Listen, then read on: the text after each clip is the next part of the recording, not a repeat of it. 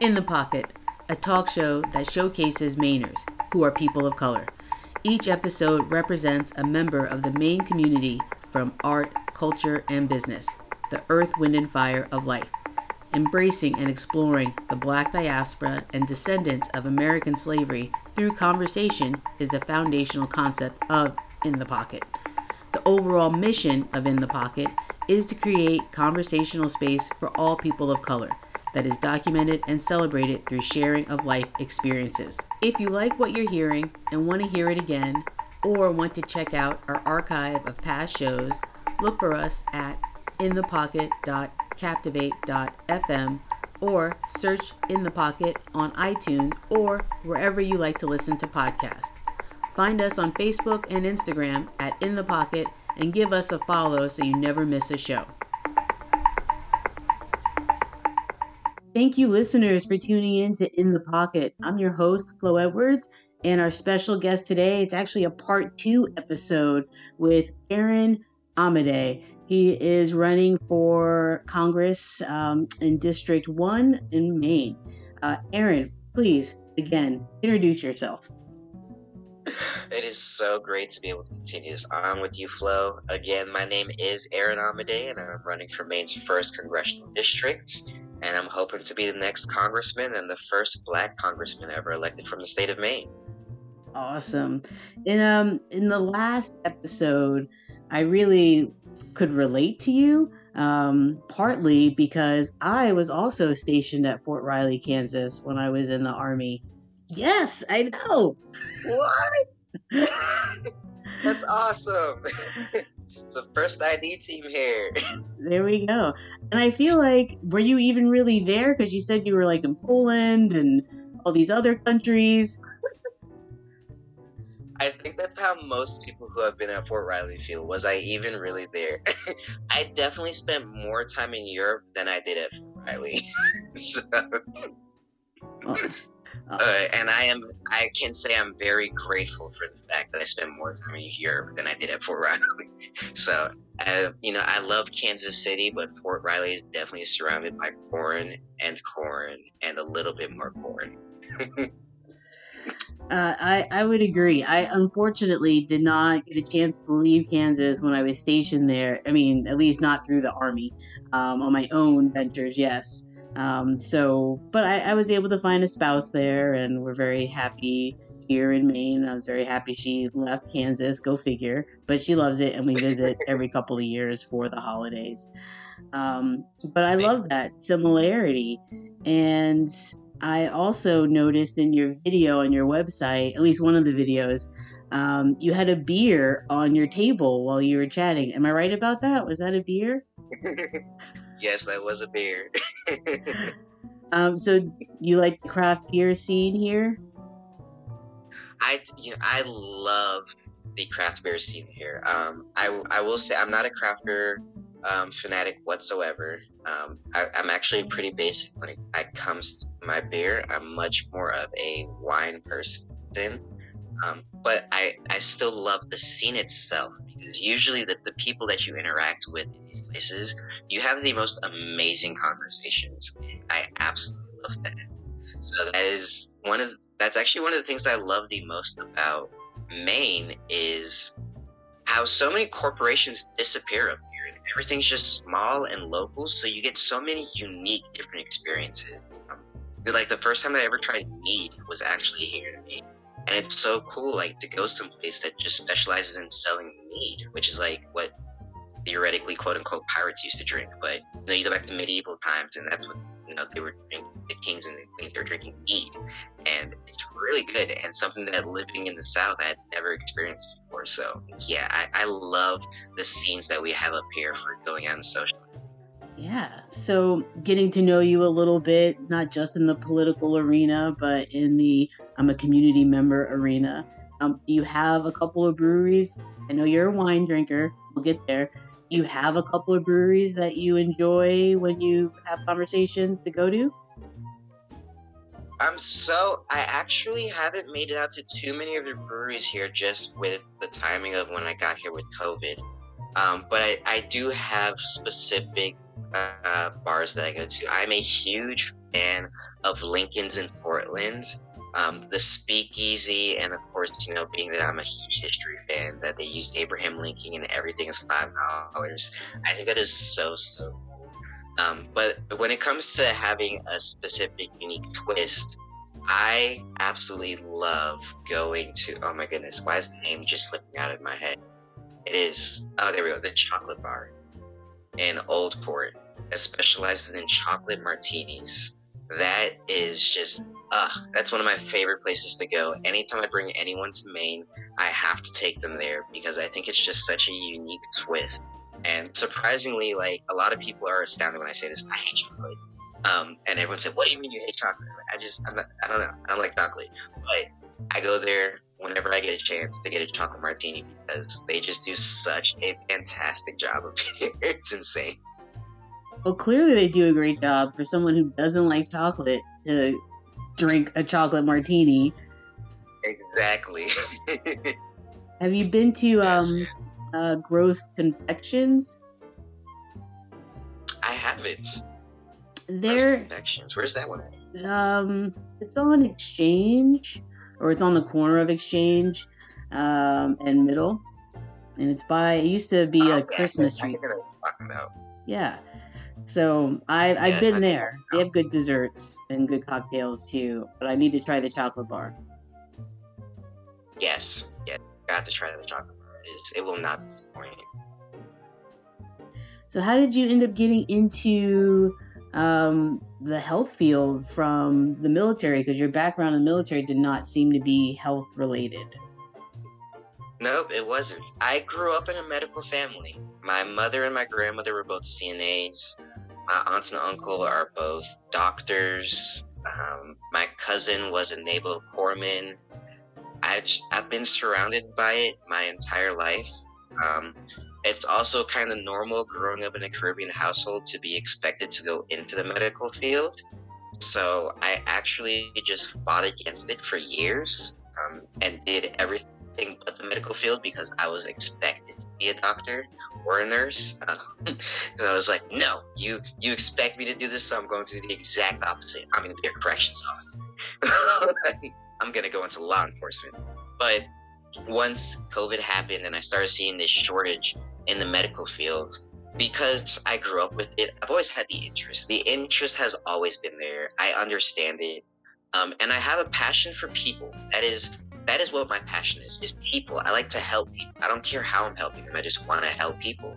So when I saw that shortage, I'm like, this is a good opportunity for me to continue on helping people. Let me take a step into the medical field to help fill this shortage and make a difference.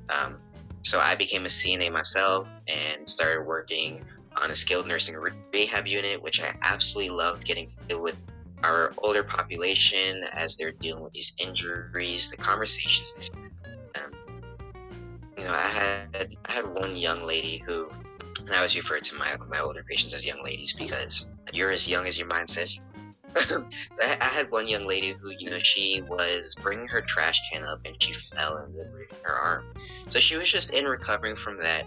But the part of my job that I love the most were the days where I'd go in and she was just in excruciating pain, and she's crying obviously because of this pain, and it's I can only imagine how hard it is to be independent for 40 years of your life, 50 years of your life, and then all of a sudden, a simple slip and you break your arm and it takes you months to recover. You can't do anything on your own anymore.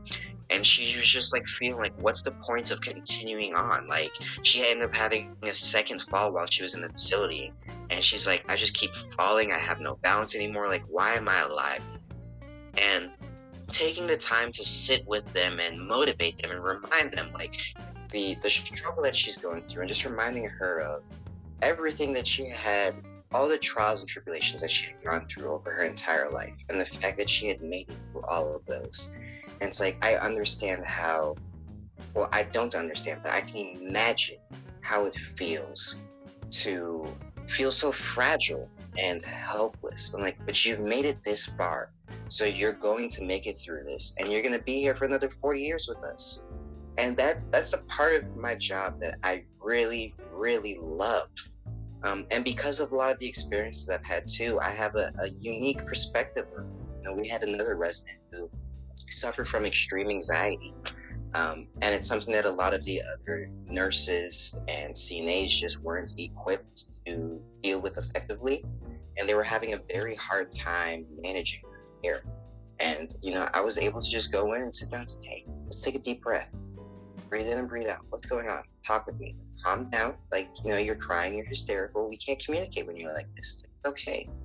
Let's take a breath and let's have a conversation. I'm here with you. I'll hold their hand and I'll talk with them. And I enjoy so much taking the time to inspire an older population to keep on.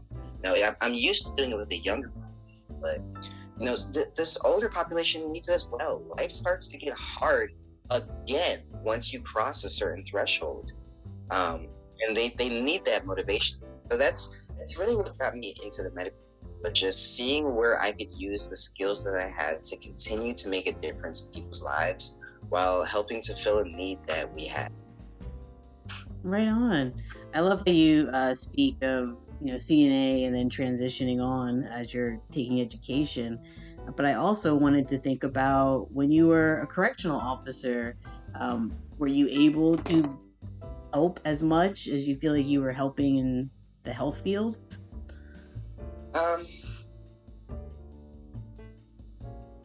I guess you could say I was able to help. Maybe not as much. Because there's our criminal justice needs deep reform. Deep reform. And it's part of the reason I'm not in corrections anymore. When I first got into corrections, I got into it in Orlando, Florida. And I was working in a work release center, which for the listeners who don't quite understand what that is, essentially, if you are at a minimum or community custody and you're within a certain months of your release date, they allow you to go to a community custody facility where you can leave during the day to go to work and you can work at night. So I started off as a correctional tech there, which is just a non-certified corrections officer. And that kind of developed my passion because these were people who had spent years of their life in prison and were trying to get refamiliarized with society. One of the things that I saw is in one of the positions I got promoted to there, I got promoted pretty quickly while I was there. And I became the exact name for the position. Essentially what I oversaw was the monitoring of all of the inmates while they were out at work, because they all had on ankle bracelets so that we could track them where they were at, because they were traveling throughout the entire state of Florida. But I was also responsible for getting them cell phones, because they were allowed to have cell phones at a certain point. And something that I found very interesting was, I remember specifically having one gentleman who had spent 26 years in prison.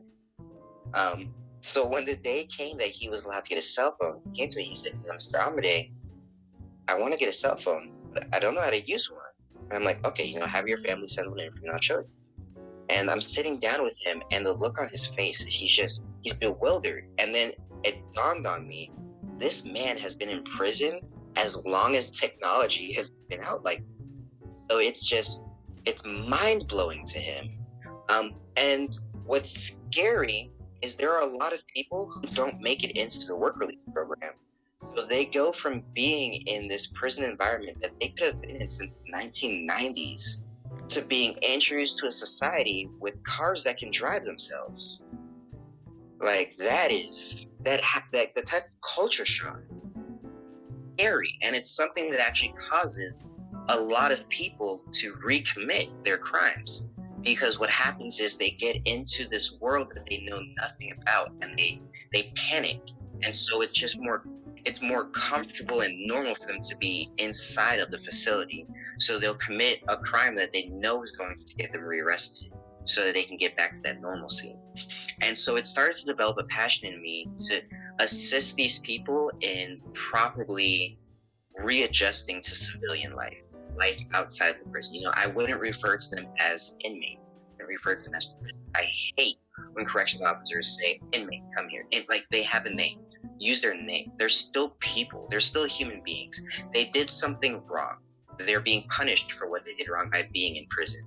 We don't have to continue to punish them. The way that I was taught to be a corrections officer is that when you commit a crime, your punishment is your sentence. Our job as corrections officers are to keep you safe, to keep the public safe, and to help you through your rehabilitation process. Not to continue to punish you unless you do something that requires punishment, such as committing another crime while you're in.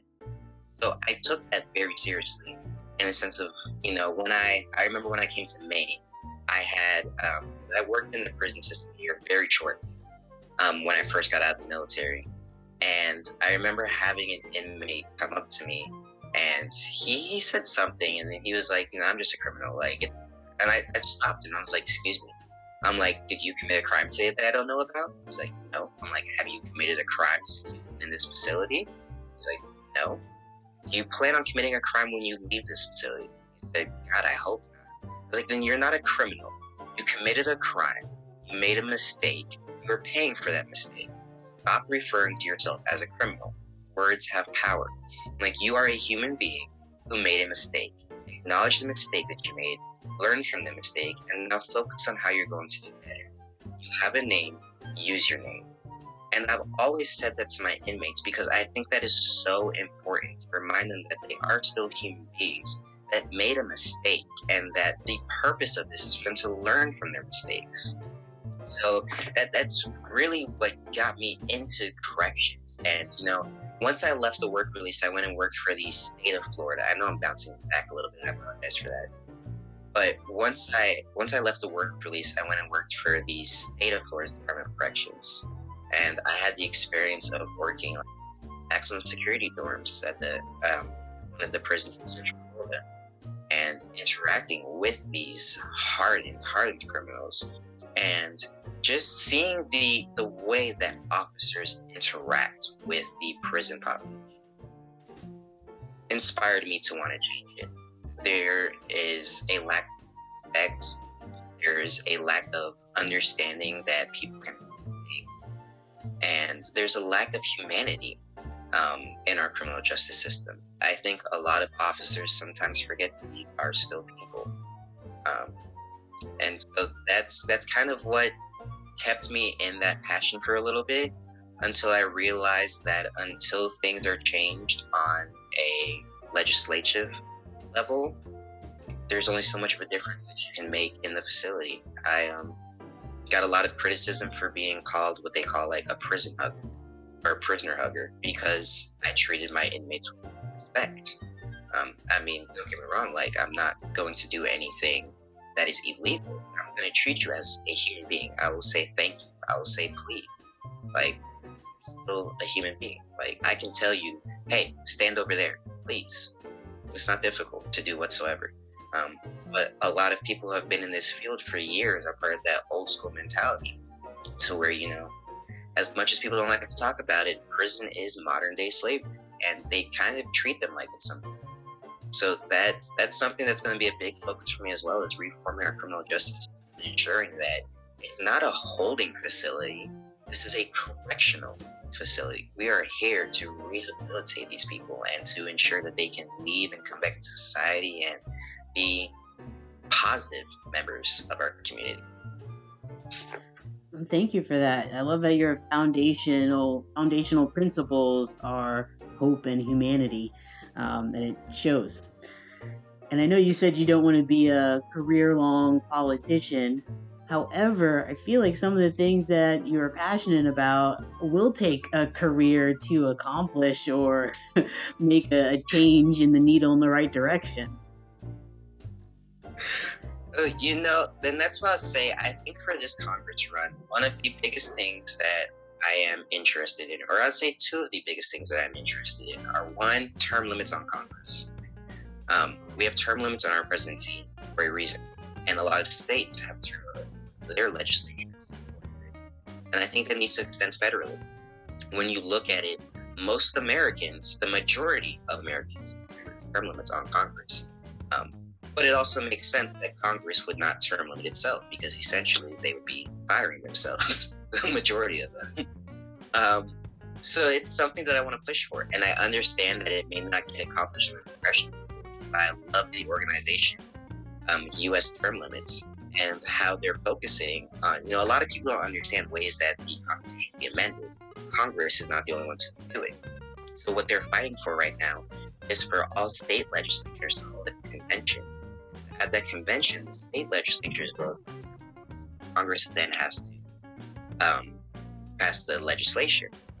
So that is a big push that I will be focusing on, is working with state legislatures to get this convention done so that we can place term limits on Congress. Because I think once we get term limits on Congress, you are now forcing these people to be a lot more accountable.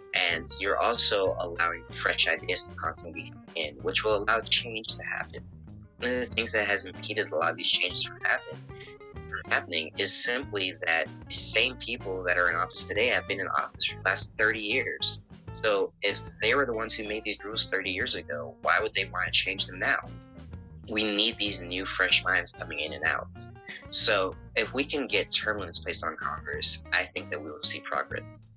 I'm also a big supporter of the Fair Tax Act. I think that we need to ensure that more money is going to working Americans' pockets. And that is something that we're going to see decrease poverty.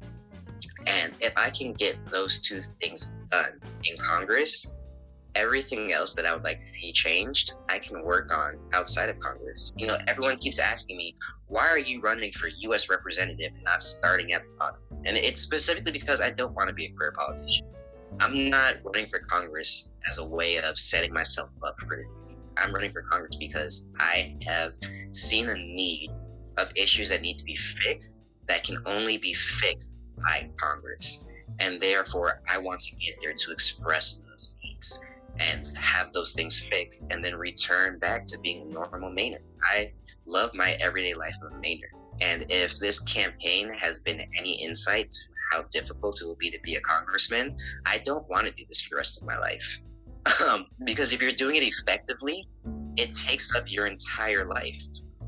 And I would still like to enjoy my life. However, I want to make sure that I can allow the rest of my community to enjoy their lives as well.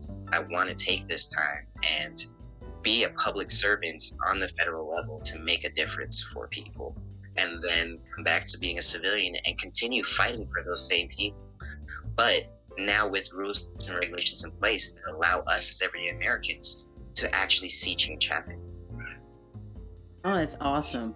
I noticed that you have a meet and greet coming up on February 10th. So, Is this your first meet and greet? It is. I am so excited for it. So the morning of February 10th, we'll be having a press conference because this past Tuesday, Monday or Tuesday, so my day starts to blend, my press release came out officially announcing my candidacy. So we'll be hosting the press conference the morning of the 10th to do another official announcement and get a little bit more information out to people. And then that evening, yes, we'll be having that social meet and greet at my office. Really trying to get some key people from the community in so that I can really understand where the needs are in my community. I have ideas, obviously, but I'm one person with ideas, and I need to know what the other 400, 500,000 people in my district, what their thoughts are and what their concerns are. So that's really what this first of many to come meet and greet is going to be for. And how are you selecting key individuals from your district to give you the opinions of your constituents? Of course. So there's a lot of different ways that we're doing it, because I'm trying to make sure that I hit as many people as possible.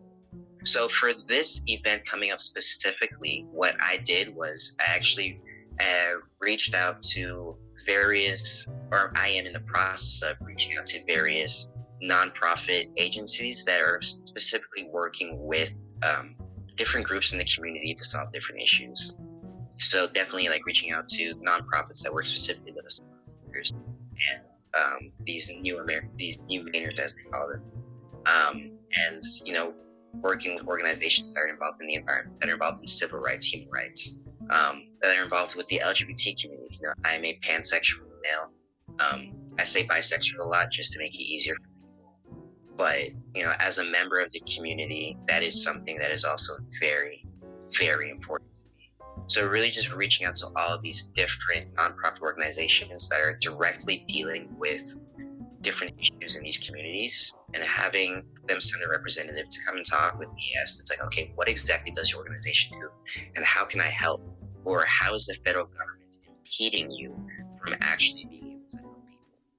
So that's the route that I took this time, was focusing on these nonprofit organizations directly involved in everyday matters. Overall, when it comes to my approach on how I'm receiving things, is just reaching out to people that I see involved in the community, but also reaching out to just random individuals. If I'll walk into a store and talk to the cashier, I don't necessarily need to talk to the real estate owner, the bank owner. I don't need to talk to these corporate business owners. I want to talk to the workers. I want to know, how are you being treated? For instance, like I'll use this example with yourself. I know that you're a dentist. The approach that I would take if I wanted to come to your office and find out how I could assist with dental wouldn't necessarily be to come to you. I would go to your dental assistant. Because I have realized that usually the assistants get an insight that the primary person doesn't get, not because they don't care whatsoever, but you have a specialty that you have to focus on. And a lot of times you're also the business owner, so you're so focused on the operation of it, you don't always have a chance to see all the little things that the assistant sees. They talk to the people a little bit more, so they'll know, like, hey, the dentist can tell me, we're having issues with sorting this equipment, we're having issues with insurance not approving this.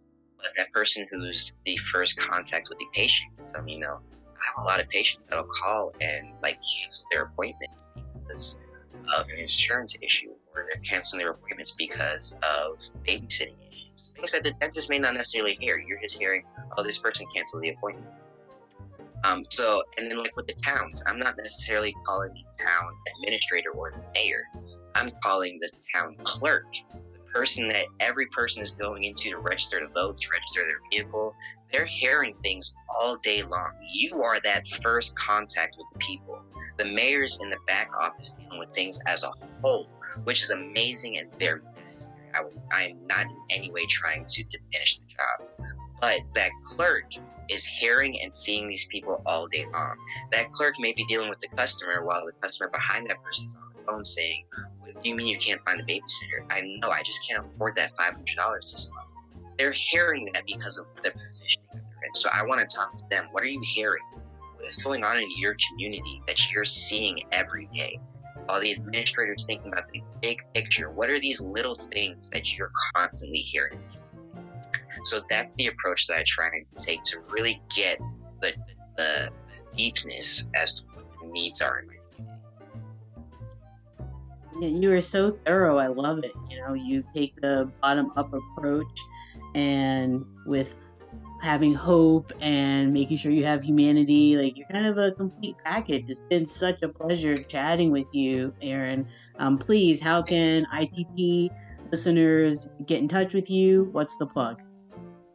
So, first off, if you want to email me, my email is Aaron, AARON, at AmedeForCongress.com. That's AMEDEFORCONGRESS.com.